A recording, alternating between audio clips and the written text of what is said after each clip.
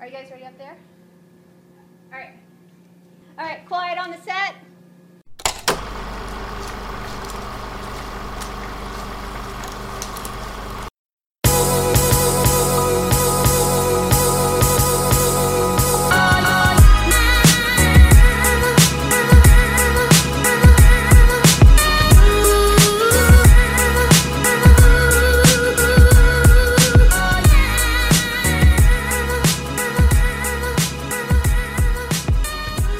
Welcome back to another episode of Adventures in Movies. I'm Danny, your host for today. Along for this ride, I have Blake. How are you, Blake? I'm doing fantastic, sir. Thank you. Perfect. I like that you're doing okay. And back from his hiatus, quote unquote, his ransoming, is Nathaniel. How are you, sir? I'm good, and you guys deduced correctly last week's awesome episode. I did, in fact, find a money-making venture. Ooh. I don't want to get too much into details, but there are a lot of happy families now. Okay. It's a pyramid scheme. There's a couple of sad ones, too, though. But, pockets are a little fuller now, so that's all that matters. Worth the trip. Worth it. Absolutely. Also joining us today is Regina. How are you, Regina? I'm okay. How are you guys? Doing pretty good. Pretty good. Long week already. Yeah. It always has been a long week. It's only Wednesday. We'll make it, everybody. It's all I right. know. You know? I think it's like we go through this every week, huh? We're like, oh man, it's such a long week. Yeah. It's like, we sound like the whole old man yelling at cloud that Danny was talking about. Exactly. It's like we're all coal miners. That canary just passed away just recently, so we're gonna be fine. I hope this comes out to be like a good day, like a good week. But you never know. I said we're gonna make it, Danny. I don't know. By the way, just wanted to let everyone know the theme for this episode is positivity. Yeah, that's true. Today we have a theme and a moral too. So just like this thing that I just said, our moral is gonna be Toy Story 4. I don't know what is going on. People are hating this. Are people enjoying this? Is it not making enough money? What do you think?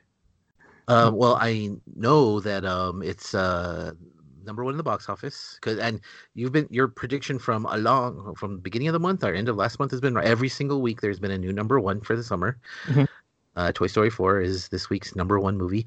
I don't know the exact amount of money it made, so I don't know how it compares to the rest of them. But for reviews, one was written for this site. Justin Cohen, who's been out for a while, he actually wrote a great review for this site. But he said that it's just as sad as the third one, if not more.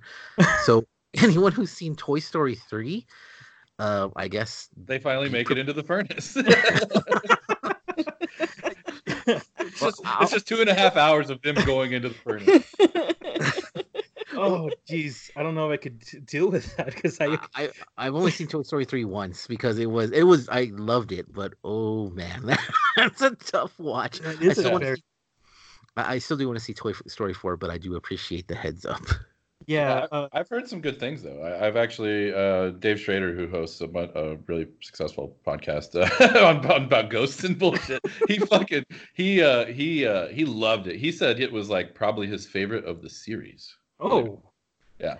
I've been seeing, I was supposed to see it yesterday. Something's happened. As I mentioned, it's been a long week. But today, when I was walking about, trying to clear my head and not to panic too much, I heard this little boy, and it's out there, so I think this is not a spoiler. Sporky, I think that's his name.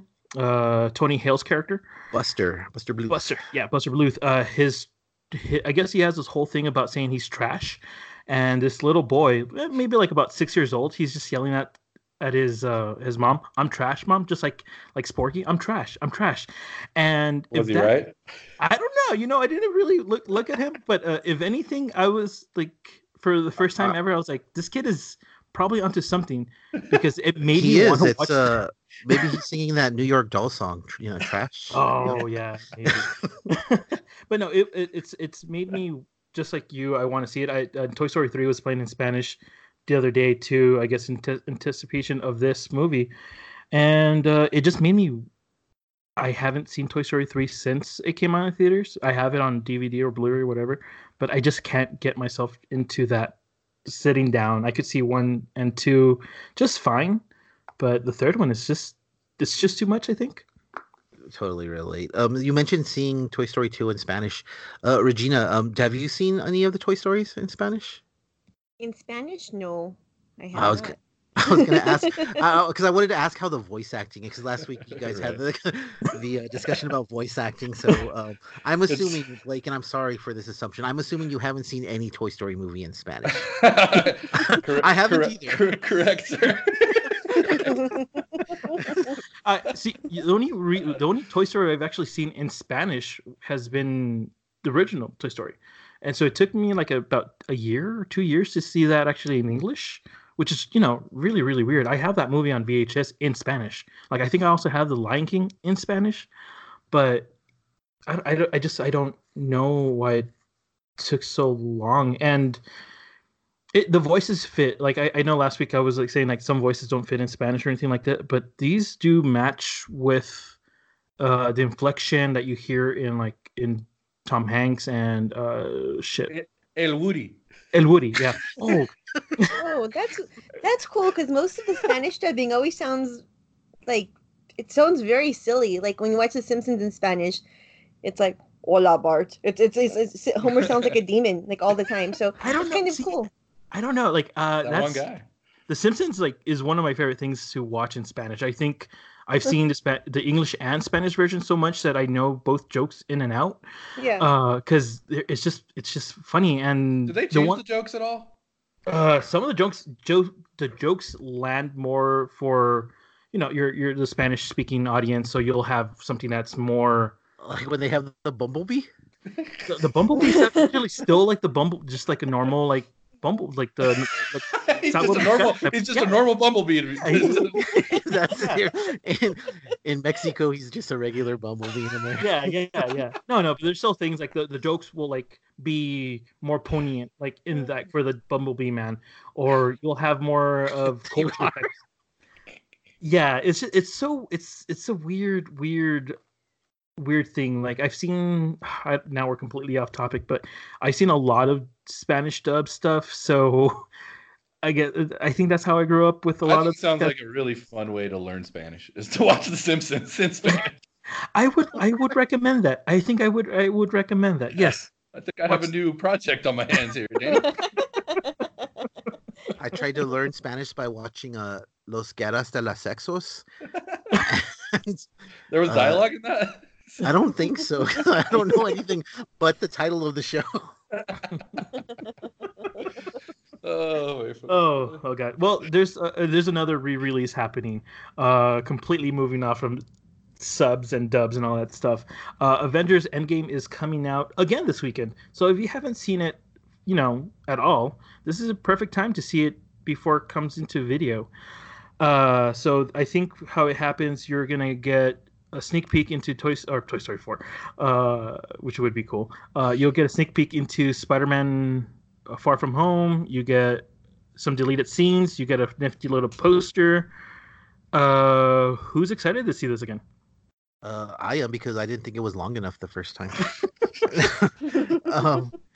I actually the first thing I thought, kind of cynical, I guess, but it looked like they were gonna easily beat Avatar, and then it just kind of stopped. They made a shit ton of money, but they were quote unquote only 45 million short, but it didn't look like they were gonna make it. So to me, it comes off as the re-releases like to push them over the top. My understanding, I hadn't heard about the poster or the Far From Home thing that you just mentioned, but I'm thinking that the Far From Home thing is the end credit scene, I guess. Oh, okay. Because I heard that there's 6 minutes all at the end, has no effect on the movie whatsoever, and there's an end credit scene. That's all that I heard. Like the rest of the movie, it actually makes little difference to they're deleted scenes, so it shouldn't make that big of a difference. But yeah. I honestly, I have not that I don't have. Yeah, I don't really want to pay full money to see 6 more minutes of a 3-hour movie. Yeah. That's how I feel about it the same way. How about you, Regina? I don't know. I mean, I think I'm good, to be honest. I really enjoyed it the first time around, and I believe, did I get it in a second time? I want to say maybe I did already. So I think I'm all right. Yeah, yeah. What about yourself, Mr. Blake? Yeah, I've been good, bro. I've been good. No, I actually think it's kind of I think it's kind of shitty. I think it's a total cash grab. Yeah. And my nephew, you know, he kind of described it in a way that I hadn't thought about. He was like, "Yeah, it's the first like DLC for a movie," and I was like, "Oh shit!" Like that is kind of a good way to look at it. Like I got to go pay extra to go get some more shit from the exact same product I already had. You Yeah. know, so yeah. No, I think it's lame. I have zero. I won't see That- it. Yeah. That's funny, and you can't. For those who haven't seen Endgame already, this isn't a chance to see it without being spoiled, because Tom Holland actually spoiled this movie, continuing his Yeah. streak. He actually gave away the ending of Endgame. There's a bit of a spoiler again, ladies and gentlemen. He also he immediately justified it. He said, "If you haven't seen it, you've been living under a rock." So Well, It's, what, 3 months? he's not wrong. it's second highest grossing movie ever, and it's been, like you said, 3 months. So I mean, Iron Man dies. Tom Holland told us. No spoiler here. Oh well. Also, the trailer for Spider-Man: Homecoming says it right there and then too. So I mean, if you're not seeing these trailers, whoops. I do have a question for you guys. What movie? I mean, because this is not the first movie that be re-released with additional stuff. We have had Star Wars before. Now we have Avengers. What would you like to see be re-released with additional stuff? Additional scenes. That is a tough question. You know what? Like, immediately jumped to mind. Like I was like John Wick 3. Give me more Oh. John Wick 3. Yes. Oh, Yeah. Yeah. Yeah. That would be pretty awesome. I was actually trying to think of movies where I've heard of like these mysterious cuts, or like Forever, the original Blade Runner. They talked about Oh. the director's cut and stuff. And I'm trying You to got all think of a cerebral with it. I was trying to think there must be some movie out there that, there's this long cool cut of it. Like, what was it, Superman 2? There was the Richard Donner cut or whatever. That's a- All right. Yeah. Yeah. That's a good. Or The first Shining or two- some shit maybe.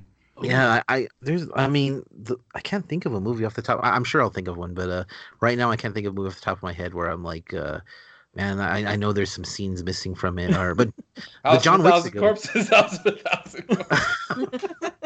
yeah, if they could, in that case, they would have to re-release new footage and take out all of the existing footage. Hey, Sherry Moon's got to work. Yep, we got to put her out to work. Do you have any films out there? You can take her out to pasture. Oh, no, we can't old yeller people here. You mean like Educated Horses? Oh. That's a Rob Zombie album. Thank you very much. Thank you. Damn, deep That's a deep cut. That's a deep cut right there. It's a bad one. But then again, Rob Zombie stuff, is it bad or is it good? That's another question for you. Yeah. Just yeah. Yes. It's a question. Yeah, it is a question. Yeah. I think I agree with Blake here. It is, and Regina, it is a question, and I would definitely want to see more John Wick. Give me maybe 10 more minutes. I don't know what, but yeah, I'm fucking down. Dogs biting balls, bro. Oh, fuck yeah. Dogs Fuck biting yeah. balls. Yes. Actually, if they extended, because that's already a long scene as it is, but if they extended that scene, that would be pretty amazing. Actually, it's already an awesome scene, but yeah, that'd be pretty cool. Him riding a horse being chased by motorcycles for 30 or 40 minutes would be kind of awesome. Yeah. Yeah. Any more horse food would be great. Yeah. So I think we all agree. John Wick 3 re-release extra. I would actually pay for that. But all right, let's move on. What have we been watching, Nathaniel? Ooh, I've had a lot of time on my hands. So speaking of John, in between earning money off of babies. So speaking of John Wick, I actually rewatched the first John Wick. Still is awesome. Yeah. I watched The Illusionist. If you guys remember the Edward Norton stage magician movie. Oh, The Illusionist. Yeah. Yeah. The funny thing is, huh? I have feelings about that movie. I did too, bad ones, because I saw the Prestige because they both came out like Oh, within the months of Prestige. each other. Yeah. And I remember the Prestige is a great movie, and I remember The Illusionist not being all that great. So I rewatched it.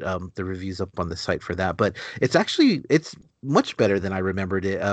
The movie in itself is kind of it's gonna sound corny, but the movie is like the magic trick itself. Like the writing is really well done. It's really tricky. I guess it does the whole unreliable narrator bit, which I totally didn't remember. Mhm. But it's definitely worth a rewatch. It's for me it was much better on the second viewing. I don't Um, remember anything about it. Yeah, I don't remember anything about it either. it's you know what? It's basically a love story. It's super typical. It's very very standard. Person fakes their death. It turns out to be part of this really big trick. It's bad guy, good guy, very over the top bad guy. Very Edward Norton is obviously the good guy. I mean, there's an unreliable narrator, but it's just told very well. It's really really good stuff. I saw this movie called Last Shift, which was a horror movie. I've seen Last Shift. I like Last Shift. I like, you know what? It's that's another movie that's really typical. It's a haunted house movie basically, but the direction is so good in it. It's excellent. Really good. Yeah, they're closing down a police station because they've made a newer, more updated one, I guess. And this rookie cop is staying there for its last night. It's the last shift it's ever going to be there, and shit goes down. But all hell breaks loose. All those break loose. It's really good though. It's really good. Little predictable, but it's not bad. Who's in this? Nobody, right? There's no. There's Well, is Roose Bolton in it? Do I remember Roose Bolton from Game of Thrones being in that? I think he might be in that. Oh, is he the well, there's only like 3 characters in the whole movie. Yeah, he's like the elder The statesman cop. Yeah. Yes. I think that's him. Yeah, that's right. I believe so. My limited knowledge, but that Yeah. he does look familiar. Yeah. And then I saw The Running Man, not that one. It was one from Oh, boo. I know. It was, and actually on a lot of levels. It's from like 69. It's a weird German movie that's like half giallo, half noir, Ooh, but okay. all bad. Oh. You had it and then you took it away.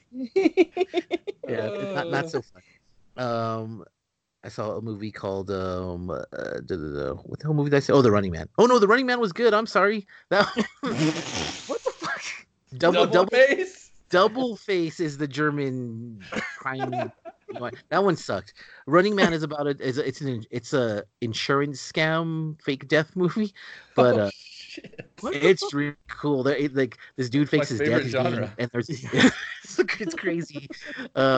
Dude fakes his death. Insurance investigator is he's kind of he thinks something's up. So it's this cool little cat and mouse. Like there are lots of scenes between the two of them where there's these little like digs and innuendos at each other that you don't know who knows what's going on or how much they know is going on, but it's really cool to watch them. Like they're trying to figure out what the hell is going on, basically. Like it's cool. It's really cool. Based on what Blake talked about last week, I watched Chernobyl. Oh, So the first 2 episodes of it. I do remember Chernobyl. I know you guys I'm a little older, so I was in like 3rd grade or something like that. But it was it freaked the hell out of me. I was totally frightened of Russia in general and Chernobyl. Like I was scared of nuclear war when I was a kid because movies taught us that Russia was really bad and they could like fuck us up. Watching this movie though, I realized that I didn't even know how bad it was. My fears were like childhood fears. I'm watching this miniseries and it's totally freaking me out. That first episode, man, it really grabs you with like how terrifying I think it really is. And then how oblivious, not that they're oblivious to how they don't want to accept it, because a part of me is like, well, I mean, it's ridiculous, like the level of what happened, like the extent of it. I don't know if I would believe it either, but I don't know if I would so blindly be willing to risk so many lives also. Like yeah, it's a real like message about like how the Soviet state was at that time, and oh boy, a horror show altogether. It is, and you know what I liked about it, because it very much tells you what the Soviet Union was like. But It's in 80, well, starts in 88, then it goes back to 86. But Mhm. watching a movie in 1988 or 1986, you get like Red Dawn, Rocky Four, Mhm. which paints a totally different picture of the Soviet Union, like this Yeah. evil empire. I think Chernobyl does it even better because you see that, I guess, a realistic depiction of what the Soviet Union is or Mhm. was. And you totally don't want, it makes me so glad that I was not there during that time because it's horrifying what the Russian state is or the Soviet state does, and just the idea of the whole incident. It's so scary. Like, just finished the episode where they're talking about there's 50 to 60 million people's lives at risk right now, and it's I didn't know that when I was a child. It's a really highly recommended, but it is incredibly terrifying. Yeah. And then I watched another HBO show, Big Little Lies. Third episode was, I know Danny, you like the second one. I liked the second episode too. I just thought it was a little too crazy, a little too soap opera. Well, That's this what I felt. episode, this This episode. episode was much more tight, much more focused.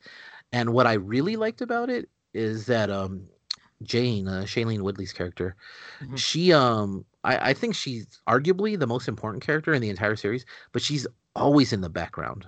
Always, always, always she's in the background. And then you have the Yeah. occasional moments where they, oh, Perry raped her, or no, this is happening with Ziggy, or oh, blah blah blah, whatever.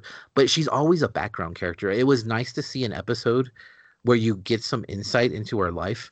And even Mhm. that loser dude who's hitting up on her, he actually he actually didn't seem so bad by the end of the episode. So good job, Yeah. Big. I knew it would come around, but yeah, those are that's all that I watched. Just those 10 or 12 things or whatever. That's a lot. That's a lot for like, going out in a business adventure, doing a pyramid scheme here and there. But no, it's a lot. It's a lot. It's a lot. What about yourself, Blake? We're Oh, breaking the mold geez. today. Breaking the mold today. Bro, catch me off guard. Almost muted. Like, almost even wasn't even sitting here, dude. Uh, okay, yeah. So I watched a lot of stuff. I had well, not a lot of stuff, a couple things.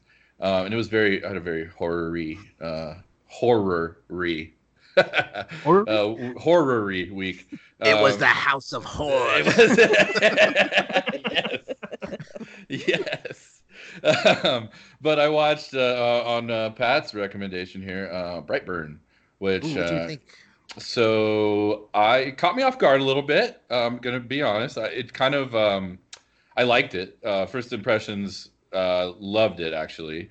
But it was, I guess, when I say it caught me off guard, it kind of had a much more sci-fi vibe to it than I had anticipated. And you kind of mentioned it, but yeah, it really plays up kind of like a more of a sci-fi tale than a horror tale or even a superhero tale.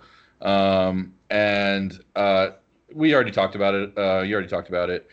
Really good acting. The kid is good. The story moves along really well. The end, as you said, is kind of got an unexpected kind of thing that happens. And I actually have to say, and it's not really a spoiler, but one of my favorite parts of the entire movie was at the very end when the credits start to roll and you start to see some of the other stuff that's been happening. That is Maybe awesome. I right? oh yeah, man, that tied it all together because then you're like, well, then I guess it will be spoiler if you say anything more. But yeah, exactly. that was great. I thought that was like, yeah, without saying anything else, I thought that brought it all together in a way. And that's so crazy to say that a credit sequence would do that, but this is not the open. Well, I guess it would be opening credits. It's the end credits, and right. I think Joe. You know what? Don't answer that. I'm just gonna have to go see it. yeah. Joe, don't worry. I'll go see it myself because now I'm really interested. I'm really interested in it. No, I think I highly recommend it. I think if you're a fan of any of those genres I just mentioned, excuse me, I think you're going to be a big fan of that movie. And then I moved on. We were talking about Sam Neill last week, and I'm just a big fan of that guy. And it got me thinking. A friend of ours, I think it was Pablo actually, who's been on the show, recommended a movie called Possession. Such a good movie. It's from 1981. Yeah, I had never seen it. And he asked me to get a hold of it. Yeah, a while back, and I don't know how I did, but I got a hold of it, and I'd never seen it. Threw it on. And this is a movie I don't, because I knew nothing really about it. Pablo didn't really spoil anything for me. I don't really want to do that for anybody else either. I will say though, if you're a fan of like almost like psychedelic, like acid trip horror kind of stuff going on, cosmic horror, I would say heavily. Yeah. If you're an H.P. Lovecraft fan or Robert Howard or any of that, loved it. Yeah. Really great flick. Sam Neill is like, how old was he when he did this movie? I I mean, don't know. Like he's a young buck, and he, Yeah. He's a young Turk. yeah. Holy cow! And he's like nude in it. You get to see his dick. It's fucking great. Fucking. I love. Wait, there's more to the movie. That's all that I've seen. Just that one shot, yeah. Many times. That was the poster you had. But no, I highly recommend it. It's a really kind of fucking twisted tale, and I don't want to spoil anything about it really at all. It's kind of like a man and his wife, and their relationship kind of dissolves, and you kind of get to witness all this like crazy stuff. Danny, you obviously like it. What are your thoughts on it? I want to say it's an avant-garde film, and Yeah. and I don't really want to spoil too much or anything about it. This is one of those films that we went to see it at our film. The Plaza Classic Film Festival. Yeah, and we didn't know anything about it either. So when we watched it, I guess we were, what the fuck is going on? This is fucking great. Show us more.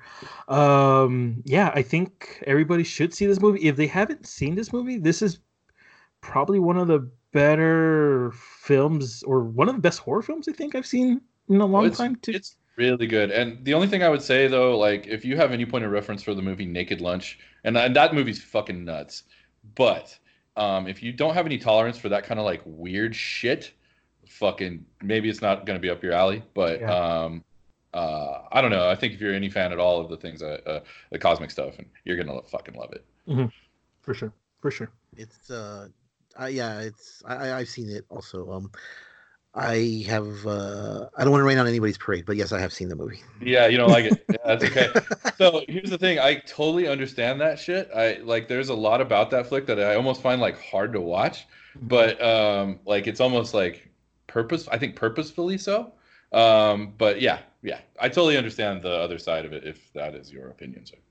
I'm a fan of it. I think it's bonkers. Like a part of me wishes I could show it to class, like for analysis, because it's so crazy. Yeah. Why can't you show it? Why can't you show this again? I want That's to pretty. Samuel's dick is right there. It's pretty erotic. Yeah. Yeah. If you're a fan of shoulder slung ponytails.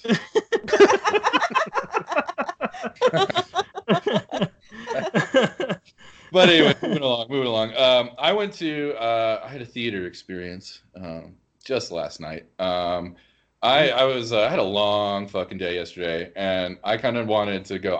My initial idea was like, I'm gonna go see Toy Story. You know what I mean? Fucking glad I didn't. Fuck that. If it's all sad, gonna make me cry. Fuck that. And that was not the day for that. And so I said YOLO. Let's fucking watch Annabelle Comes Home. And so luckily, Alamo Drafthouse has a really great deal on Tuesdays, which is like $5 tickets. And so I was able to comfortably buy two. So I'd have a buffer against any fucking buddy who wanted to sit next to me. And I show up to the theater not thinking anybody's going to be there really. Fucking chock full of fucking teenagers. Like, I'm not joking. It was like there was like a fucking Groupon for teens, and they all showed up for Annabelle. And Summer vacay. Yeah, dude, it dawned on me when I got there. I was like, oh shit, it's summertime, of course. But that, usually that, people say that and they're like, oh, that ruined it for you. No, I totally think this added to the experience. Those fucking kids were like, I don't know if they were all like actual fans of the series or if they were just raring to go for a horror movie, but really good crowd, first of all. And then, but getting into the trailers, I saw a trailer for Doctor Sleep. Have you all seen the trailer for Doctor Sleep? I have not, and it pops up on my YouTube recommendation. I wanted to talk to you about this, but when I saw it, I was like, oh, Blake already saw it. We'll talk about it today. Sure. So I want to hear your thoughts. Okay. Well, has Pat or Regina, have you seen it at all? I've seen it. Yeah, I saw it. Okay. So we do have some point of reference. I thought it actually looked pretty good. I know that it's kind of divisive. The book was pretty divisive. I will say Ewan McGregor's like English or American accent, kind of thing. They like, I don't know. They tried not to show that he couldn't, any lines of dialogue really. But I don't know. The book I enjoyed pretty well. I thought this looked like a pretty good interpretation of the thing. What did you guys think? Well, I'm excited for it. I like the look of it. I've never read the book before, but this trailer definitely makes me want to read the book. Oh, good. So- Yeah. Yeah, like actually, that's how I feel because I didn't even know there was a book. Really? Regina's the one who told me that what it was, and she actually told me about the trailer. So I watched the trailer, and yeah, I was like, well, I actually want to check out this book. This sounds the trailer looks really really cool. Looks like a worthy follow up to me. Yeah, no, I'm excited about it. I know it's going to be probably, totally 50% Rotten Tomatoes. I think it's totally, it just has the feel like one of those type movies, but I'm looking forward to it. But anyway, Annabelle comes home. So brief setup. It starts with the Warren couple, played by, Vera Farmiga and Patrick Wilson, and kind of sets up like almost like a Conjuring movie right away. And the whole thing of this is Pat, you mentioned earlier about Last Shift being a haunted house movie, and that's what this is. They took the Annabelle thing and they kind of flipped it on its head, and they did something that I thought was really fucking genius. And again, these movies, we kind of know what we're gonna get, but this one, again, I thought The Curse of La Llorona was better than most, and this one was way fucking better than that. Even. What? Yes, I was really fucking thoroughly entertained through the whole thing. It's a small cast, and the setup is Annabelle. They get the doll Annabelle. They go put it into their Warren, creepy basement full of creepy shit, and lock it away. And then they go out to go do like ghost busting or whatever the fuck they do.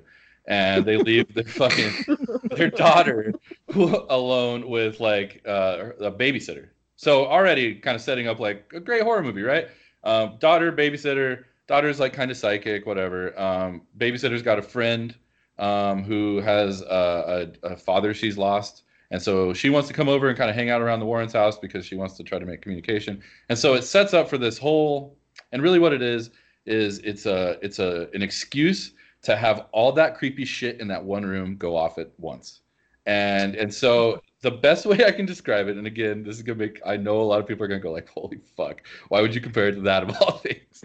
But 13 Ghosts. It's kind of like, well, it's kind of like how you know how like, all right, each ghost kind of gets its own little segment. I love that. Yeah, I love that. That's what I mean. And so I fucking thoroughly enjoyed it. Super big. I loved it, actually. I'm not even gonna joke around. I really liked it. I thought if that's the direction these movies are gonna go, like give me a fucking haunted house with tons of shit happening, awesome. I will. My big complaint about it, though, I mean, again, it's the Wandaverse, so it's not gonna be perfect. Truthfully, I never once felt like anybody was in any real danger. Like it was like spooky. Oh, but that's not important in a horror movie. right. Like there is spooky shit, and it's like a lot of spooky imagery, but it's almost like again, like Cabin in the Woods, or it's like here's a bunch of fun shit that you want to see as a horror fan. Here it all is. Here's a bunch of jump scares. Here's a fucking goofy boyfriend who's charming and you're gonna root for. And here's some fun, nice girls that you don't want to die.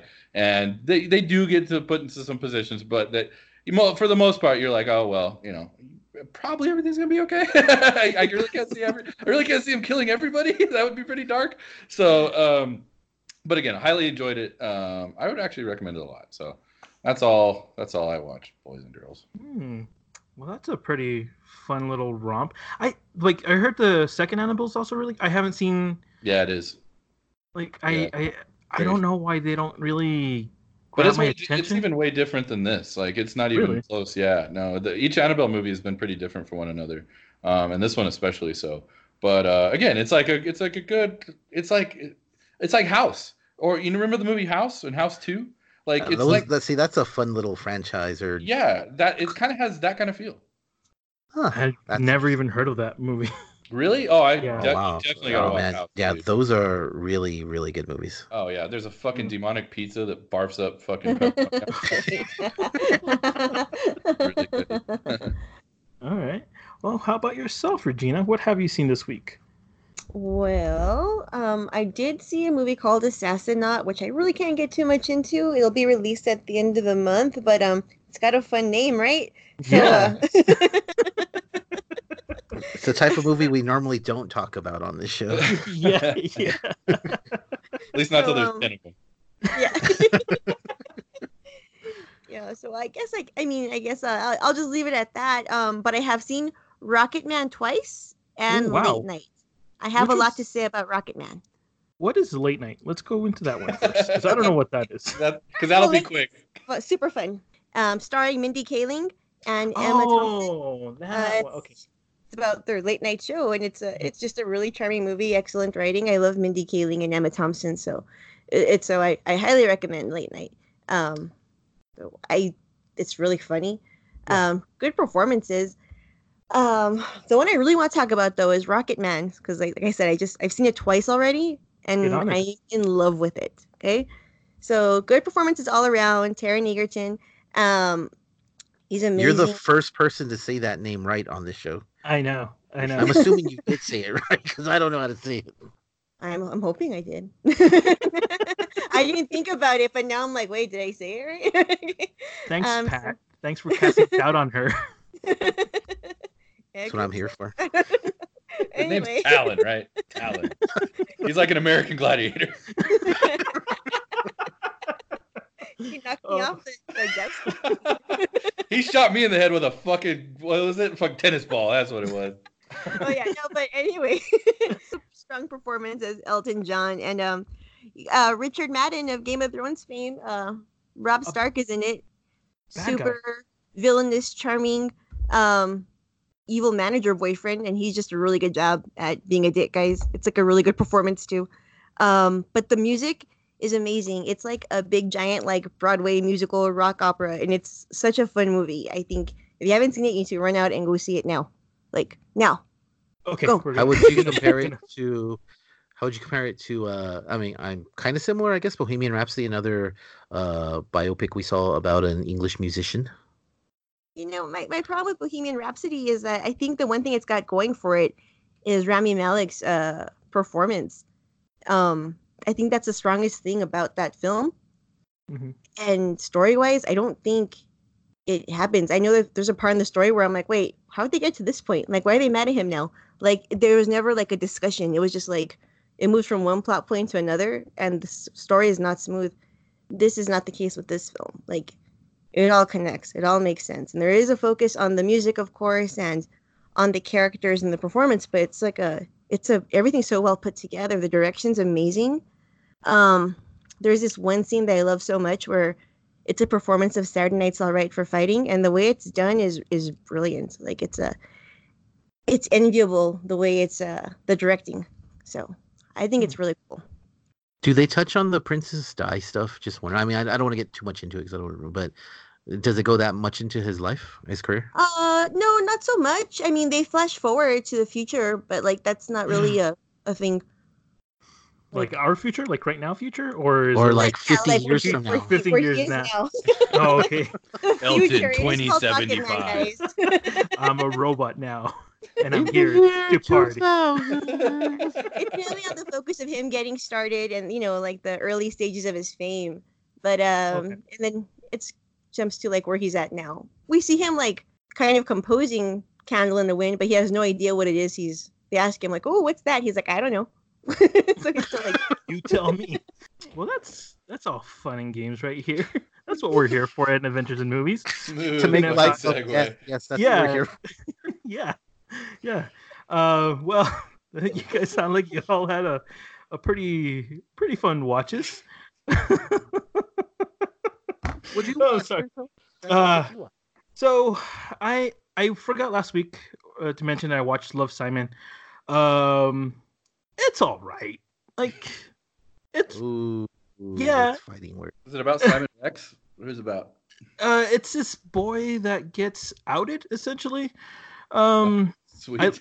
Yeah. It's. I mean, I'm pretty sure the book, because it's a YA book, was very popular. Or is popular. Um, and I'm pretty sure everybody that wanted to go see it was a fan of the book.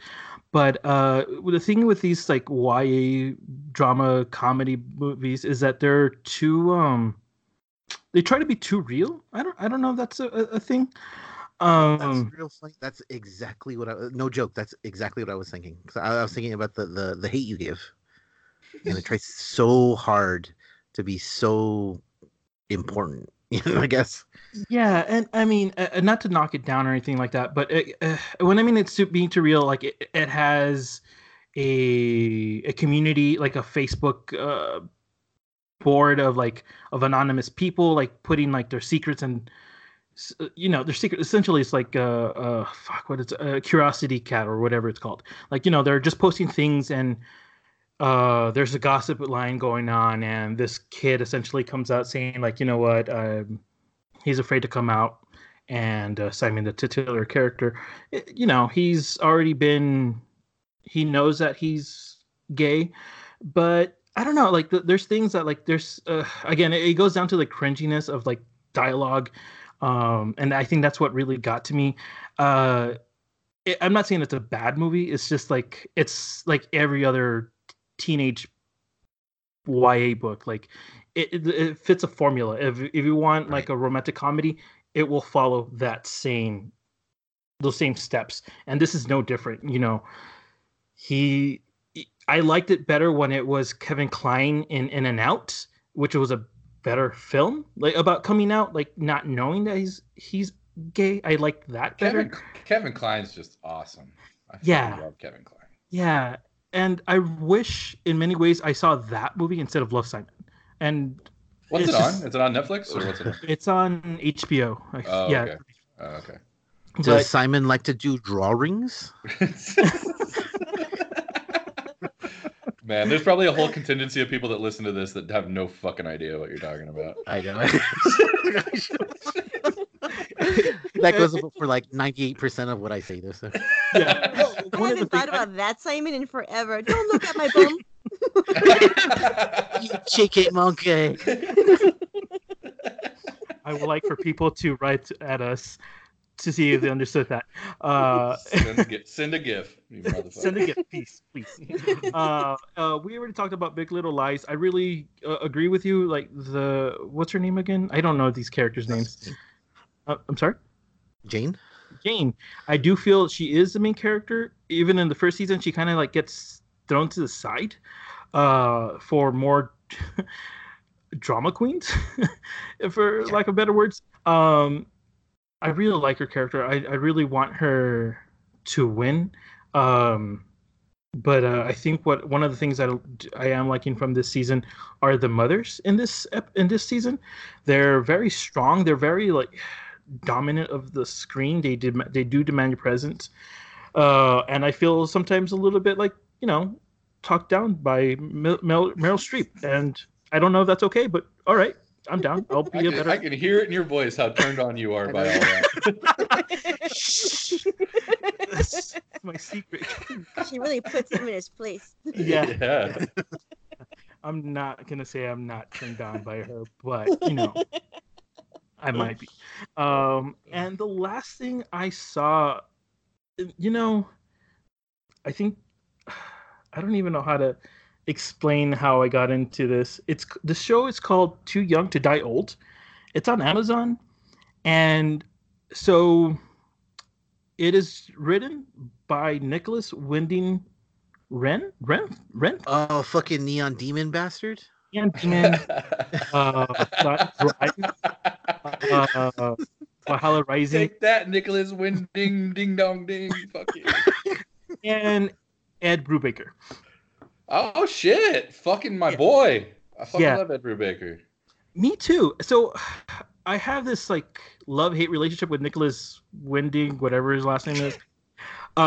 He has he knows how to make beautiful shots. And if one time long ago when we reviewed Neon Demon on 4-Eyed Horror, we talked about how every scene is essentially like a background screen for Tumblr. Um, this show is no different. Everything is, like very pretty, very pretty. Is it also boring as fuck like Neon Demon was, or is it Well, better? yes and no. Okay. So Ed Brubaker comes in with the writing styles, and I've only seen the first 3 episodes. I'm trying to work through it. So the complaint that we had with Game of Thrones was that it was going too fast for an hour show. This show, the first 2 episodes are an hour and a half long, and it's 10 episodes long. Yeah. So the first episode is essentially establishing the premise of it, and this is cop, his partner, Miles Teller's partner, gets shot. He essentially gets introduced into this other world, and he gets sucked into it. That's essentially how it is. But how I got into it, it was like, oh, it's a cowboy movie.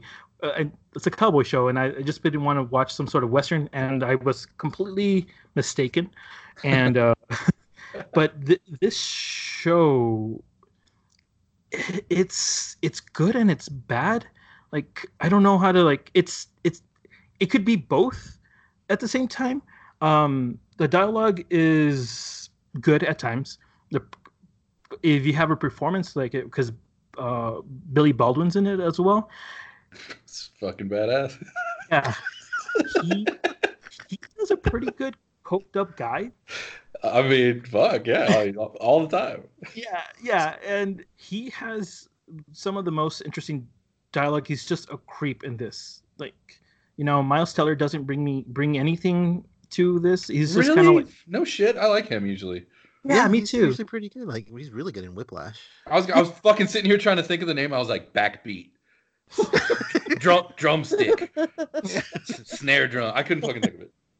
And it's just, I think this is how his character is supposed to be. He's a little bit, I guess, disconnected, but he's also like, nobody in the show is what they seem, so it's kind of hard to root for any character. And the second episode, and that's what I'm saying. It's really hard to root for any character, because the second episode you completely disregard the main character, and you go into this essentially like the villain's point of view of everything, or the antagonist, I guess, point of view, and it's all in Spanish. It's probably some of the most authentic Spanish I've heard in a while. And the only thing I could really compare it to is like in Breaking Bad. And their Spanish was essentially pretty on point. Not on point. Like, you could hear their American accent essentially when they're speaking Spanish. Like, I know I hear it when I speak Spanish. Like, I have an accent, but there's an accent in Breaking Bad. In Too Young to Die Old, it all seems pretty natural. They're all Mexican actors of sorts. In this whole episode was just really, really fucking crazy. And this is where the Neon Demon stuff kind of happens. There's like sort of like mysticism to it, but I mean, in Mexican culture, you kind of get that as well. So it kind of falls, it falls in line in culturally speaking.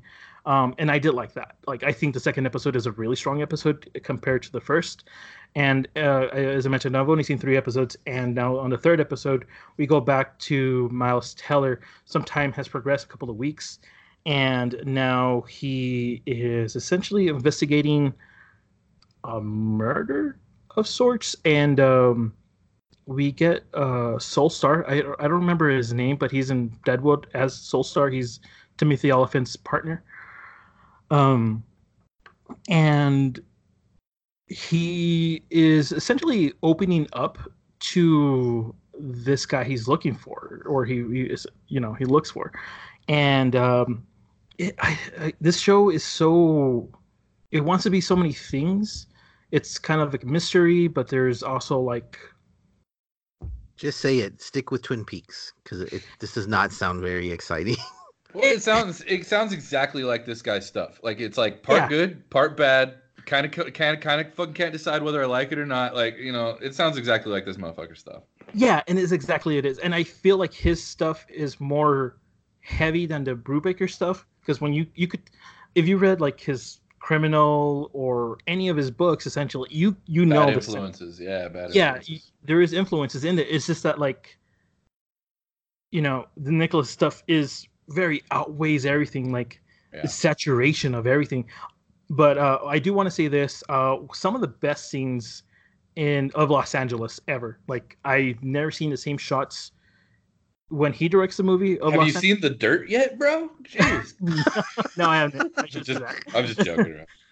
But like it's pretty cool stuff. I like when it shows Los Angeles stuff. There's also a really good documentary out there about Los Angeles. It's about like 3 hours long. I was gonna say all you need is like 3.5 hours of your life, and yeah, it's super yeah, interesting. yeah. No, it's super interesting. I fucking loved it. But yeah, like this is some stuff that I don't know. I'm gonna continue watching it as I go through the week. But yeah, this is it's there. So far it's there. I don't know how I feel about it right now. Let me put it this way: you had me at Billy Baldwin. He's a big character. Cool. So moving on from Los Angeles and diving into camp. I think all of us kids. Actually, I never went to camp. Did you go into camp? Did you guys go to camp? Nope. I didn't. No. No. Nah, I didn't think that was a real thing. Okay, so I guess it's a white thing, person thing. I never went to camp, Danny. Oh, far off from that either way. You know where you live. Yeah, there's nowhere to go camp in the desert. Yeah, you're far from that. Maybe if you've got trees and lakes. Yeah, true. And a murder.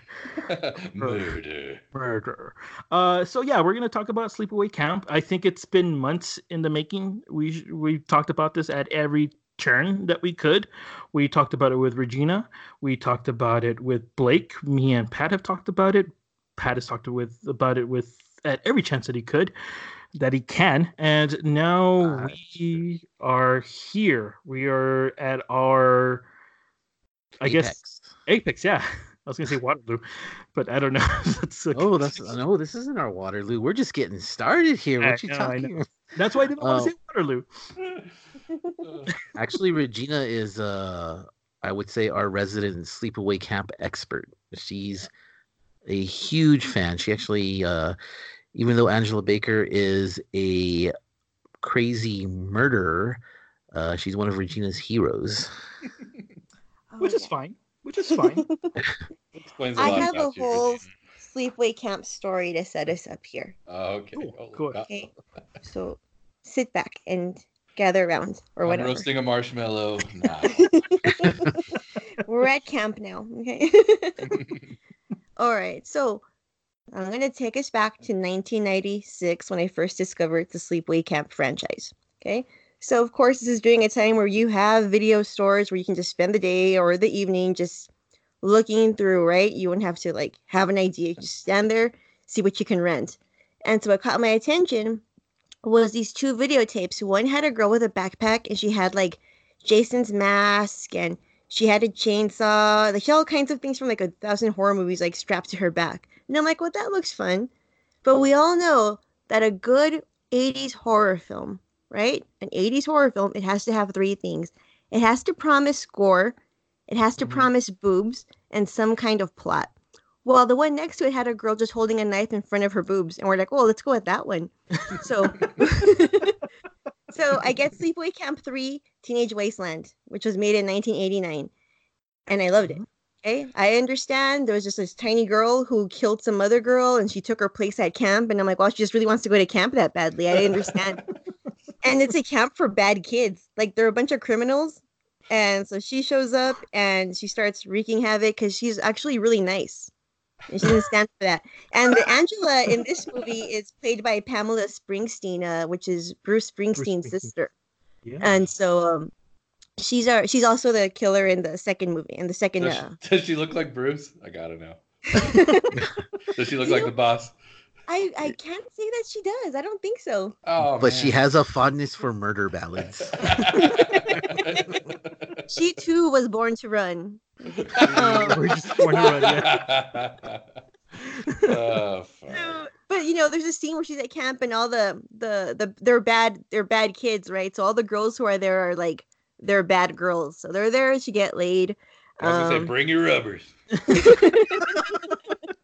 Of course, they're like super overdeveloped girls. They're incredibly busty, and they're just changing without a bra. They don't care. But meanwhile, Angela, she's like, I'm not going to change in front of them. So she has like this crazy contraption on. And I remember that one of the girls, it's just a big bra, is what it is. And one of the lines of dialogue is so stupid. One girl tells her, "Oh my God, how do you get that off with a can opener? Doesn't even make any sense." But I always wondered, why is Angela so self-conscious of her body, Well, then I watched Sleepaway Camp 2. She still has body issues of some sort, but she's going to camp to like genuinely go to camp. She's like really happy at camp. She loves camp. But then people start acting like fools, so she's got to kill them, right? So finally, I watched Sleepaway Camp. Works. Right? I finally get to the first one. I've been working my way back because I love the third one so much. And then I find out, oh my gosh, she has a penis. That's why she won't change in front of anybody. Oh man. Mysterious. I just thought she was like shy, like she was smaller than the other girls. And she was like, nah, I don't need to be changing in front of you. But like, oh, that's why. So, I'm really shocked she got to go to camp 2 more times. 4 more times, I think. 4 more times. I think this is a franchise, right? Oh yeah, yeah. it's a franchise. Yeah, I guess it's a super popular franchise. I know that the guys who made the Crystal Lake Memories and the Never Sleep Again documentaries, those like 4 and 6 hour documentaries, they're making one about Sleepaway Camp now. So that actually, that would be interesting. I knew I would come up with something. They're gonna have unreleased footage in that. Oh, Oh really? That would be kind of interesting. I guess the big spoiler to Sleepaway Camp, for those who don't know, because it's like a very infamous ending that's been parodied on like Robot Chicken, and there's all kinds of memes of it. I've seen a lot of stuff of it, but it turns out that the little 13-year-old girl that everyone's bullying in Sleepaway Camp, turns out that it's a dude, it's a guy, it's a little boy. So I think Sleepaway Camp, the reason that we wanted to talk about Sleepaway Camp is we all thought that it kind of was a good example of an LGBTQ movie. There's plenty of them. There's a lot of good examples nowadays. This one came out in 1982, I want to say. 83. 83, yeah. So this is a time when in horror movies you would hear many homophobic slurs. Like it was just said, thrown around. Like it was. I don't think Sleepaway Camp was trying to be progressive or forward thinking. It's not particularly good per se. It's a very entertaining, very, very entertaining watch. But they handle homosexuality with incredible matureness for 1983. She's not crazy because, or I guess he is not crazy because he's possibly a gay boy. He's crazy because he was raised by a crazy aunt who treated him like a girl, even though he was a boy. Right. He's crazy, I would imagine, because he saw his father sleeping with another man, but they don't mock. The kids are laughing. I was gonna say that's the scene that stood out to me so much because it's totally not mocking. It's literally shown as like a sweet, caring scene. It's like 2 dudes in bed, heavy petting, and the kids are like giggling about it because it's their family. Because it's adults kissing, it could be anybody, and it's like, oh, look at them kids. They're like, oh, gross, dad. It's like that kind of gross dads. But it's I mean, it's a very standard horror movie. It's sexually charged as any other horror movie was of the 80s, except it's with children. Yeah. So it's really weird, but I think that as for Pride Month, I think it's a great example, more so than Elm Street 2, because that's a total fluke the way things turned out. I mean, yeah. People see it now, and it should stand out as a part of queer horror, but I mean, it wasn't meant to be any sort of powerful statement. This wasn't meant to be one, but it ends up very much being one, just because of how, I guess I'll say it again, how maturely they dealt with a subject that was not easy to talk about in 1983.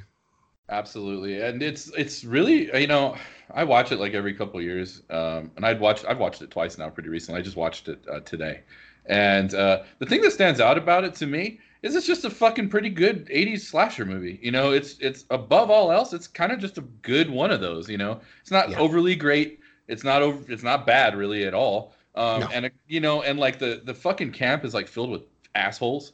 And so you kind of want fucking Angela, or they try to play like it's not her for a while, but like you want these fuckers dead. Like they're dicks. They're fucking dicks to Angela, and they're fucking dicks to her cousin. And it's like fuck that shit. Like fuck these motherfuckers. Like it's like in Jaws 2. Like you're rooting for the fucking shark the entire fucking time. Like you just want Jaws to eat everybody. And that's kind of how I felt about this one. And a couple other things, just as a horror movie goes. I fucking love the gore and the fucking gore effects in this shit. Yeah. I wanted to point out one in particular that really fucking scares the fuck out of me in general because I'm a fucking allergic to bees. Yeah. I'm not allergic to bees, but that's the exact scene that I was thinking more, gore, but I was thinking creative also. Super creative, and they're like, and then like they show you the body, and it's like they're like carnivorous fucking horror bees.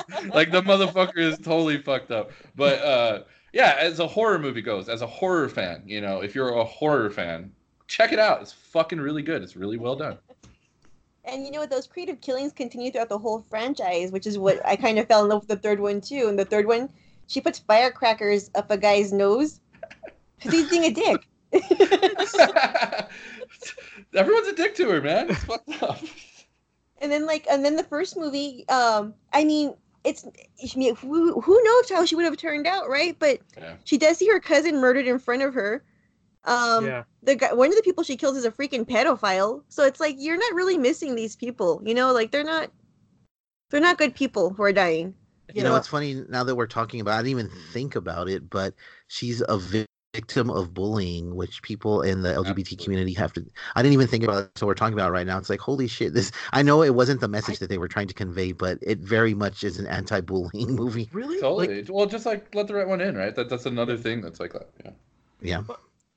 I watched it for the first time ever, like this week. Wow. This is if I had besides Too Young to Die Young or Too Young to Die Old, this is the only thing I sat down and watched, and yeah, I thought the whole thing, like when we chose it, it was because there's like bullying messages about it, because I really did. I saw that almost immediately. I did have my problems, but I think everybody says it's not that great. I that's one of the things that I was like, well, I mean, I thought this was going to be a little bit better, but I mean, if that's already the overall consensus, like it's not great, but there's messages overall. Yeah, I see it. Yeah, nobody's here. The people that deserve to get killed. Mel is the total creep, who is the main camp guy. He's the guy who looks like he should be in the Catskills. Oh, but a young girl inexplicably loves him, right? Yeah. It doesn't. Yeah, make one sense. of the young girls wants to bang him. It's weird. That Mel reminded me a lot of the mayor in Jaws. He's like, no, we'll just continue. We'll continue doing a normal daily stuff. Dude, I fucking love the Guido fucking counselor guys. They were fucking awesome. His tiny shorts. Yeah. So much fucking midriff. Oh, okay, let's go back. Why is a midriff t-shirt a thing on a dude? Like, what the fuck is that?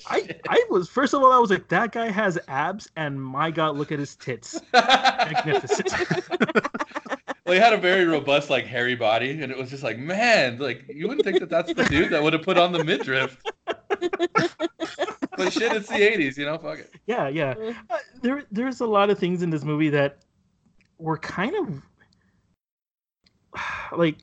weird, in many ways. I didn't the pedophile guy. The way that he gets killed, he could easily just jump off, unless Angela has him by his fucking ankles. I just felt like he's got him by, brother. I think you might be looking at it a little too critically, because I don't think it's the type of movie where you can examine it like that. Because it's a goofy horror movie. I mean, to look at it at that level, I think it will be kind of disappointing. And I'm not saying it's disappointing. It's just that I just and I was being too critical of it, like that. I just came into it that way, sitting down and be like, all right, let's Yeah. see what this movie is about. But like, like I I feel like I was expecting more of Friday the 13th Oh yeah, than than this, and that's where I think yeah. And Saved by the Bell. than Saved by the Bell. Yeah, like I mean, I'm glad that Judy got killed. Like that, she was a bitch. Yeah, She she gets sucks. she gets a curling iron death, doesn't she? Oh, Yeah. it's well, I was trying to That's think which so Yeah. she's the really mean one, right? Who Yeah, Yeah. yeah. yeah, she was dating the cousin, but Yeah, who, yeah. who walks by and is just like, "Fuck you, Angela." Like, whoa, where the fuck did that come from? or when they throw the water balloon at her, nails her like right in the face. Right in the Yeah. fucking face. I'm like, damn.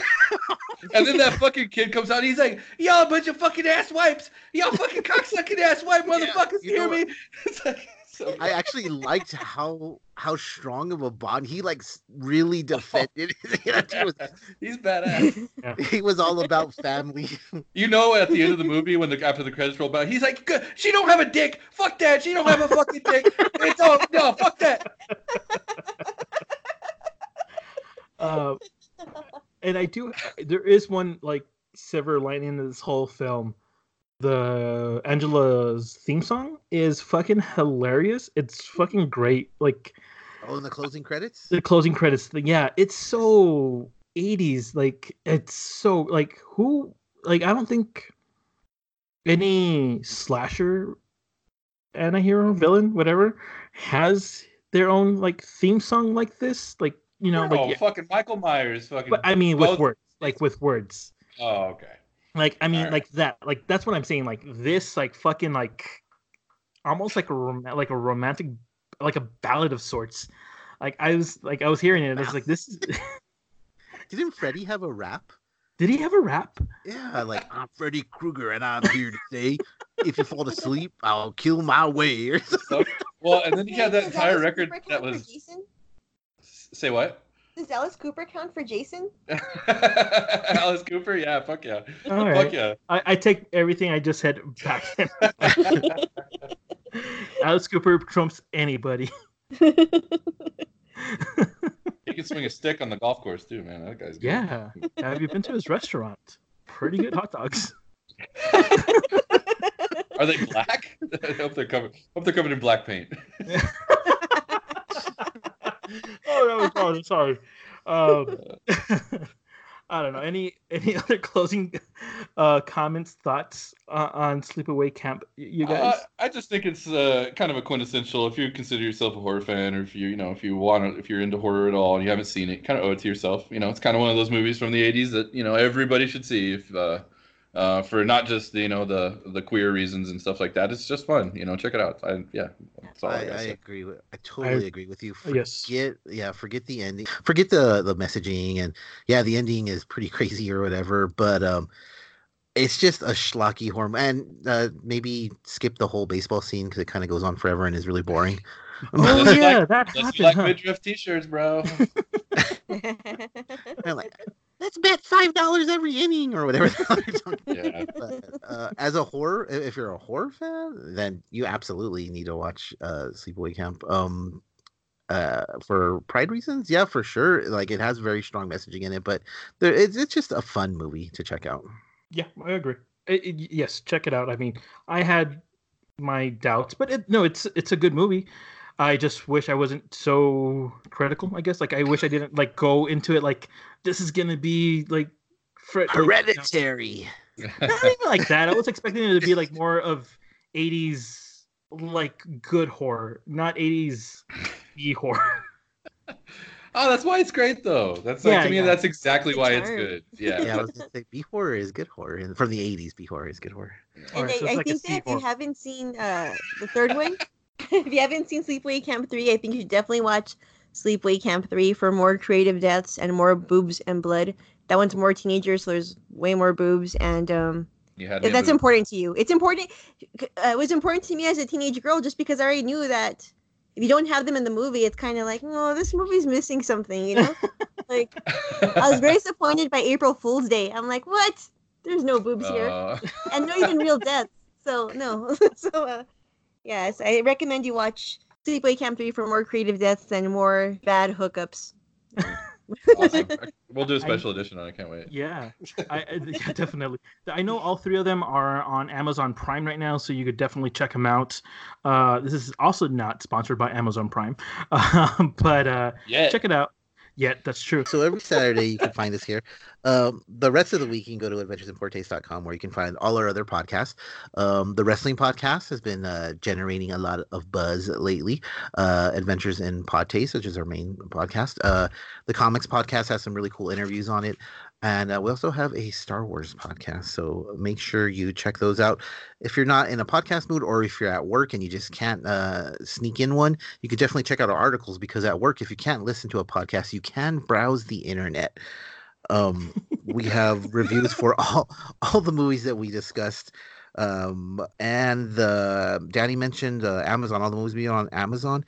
They actually have a page that's dedicated to Pride Month. So go ahead and check that out. And you could also follow us on Adventures in Movies over at EAPT Movies, or you can follow us individually. You could find Nathaniel on Instagram at Nathan Poor Taste. He has pictures right now of his crusade, I guess. You can find me on Twitter and Instagram over at default_player. You can find Blake on Twitter at 4eyed Horror. And where can we find you, Regina? I'm on Twitter at RegChavez1127. Excellent. So, everybody, this is exciting news, actually. I'm very excited to announce next week, big week, 2 movies, Midsummer, Spider-Man, Special Edition, coming down your pipeline directly into your ear holes. You can't even handle it. But there is also another fun piece of information is if you actually subscribe to this podcast, you'll actually have access to those special edition episodes early. But you can check them out before you go see the movie. You all like to get your early stuff, so go on and get on that right now. Subscribe. I think this is usually. How do you want to do this? I'm just going to read it already. I'm sorry, Pat. You can find us. Yeah, super smooth. You can find us on Apple Podcasts or anywhere you can find podcasts.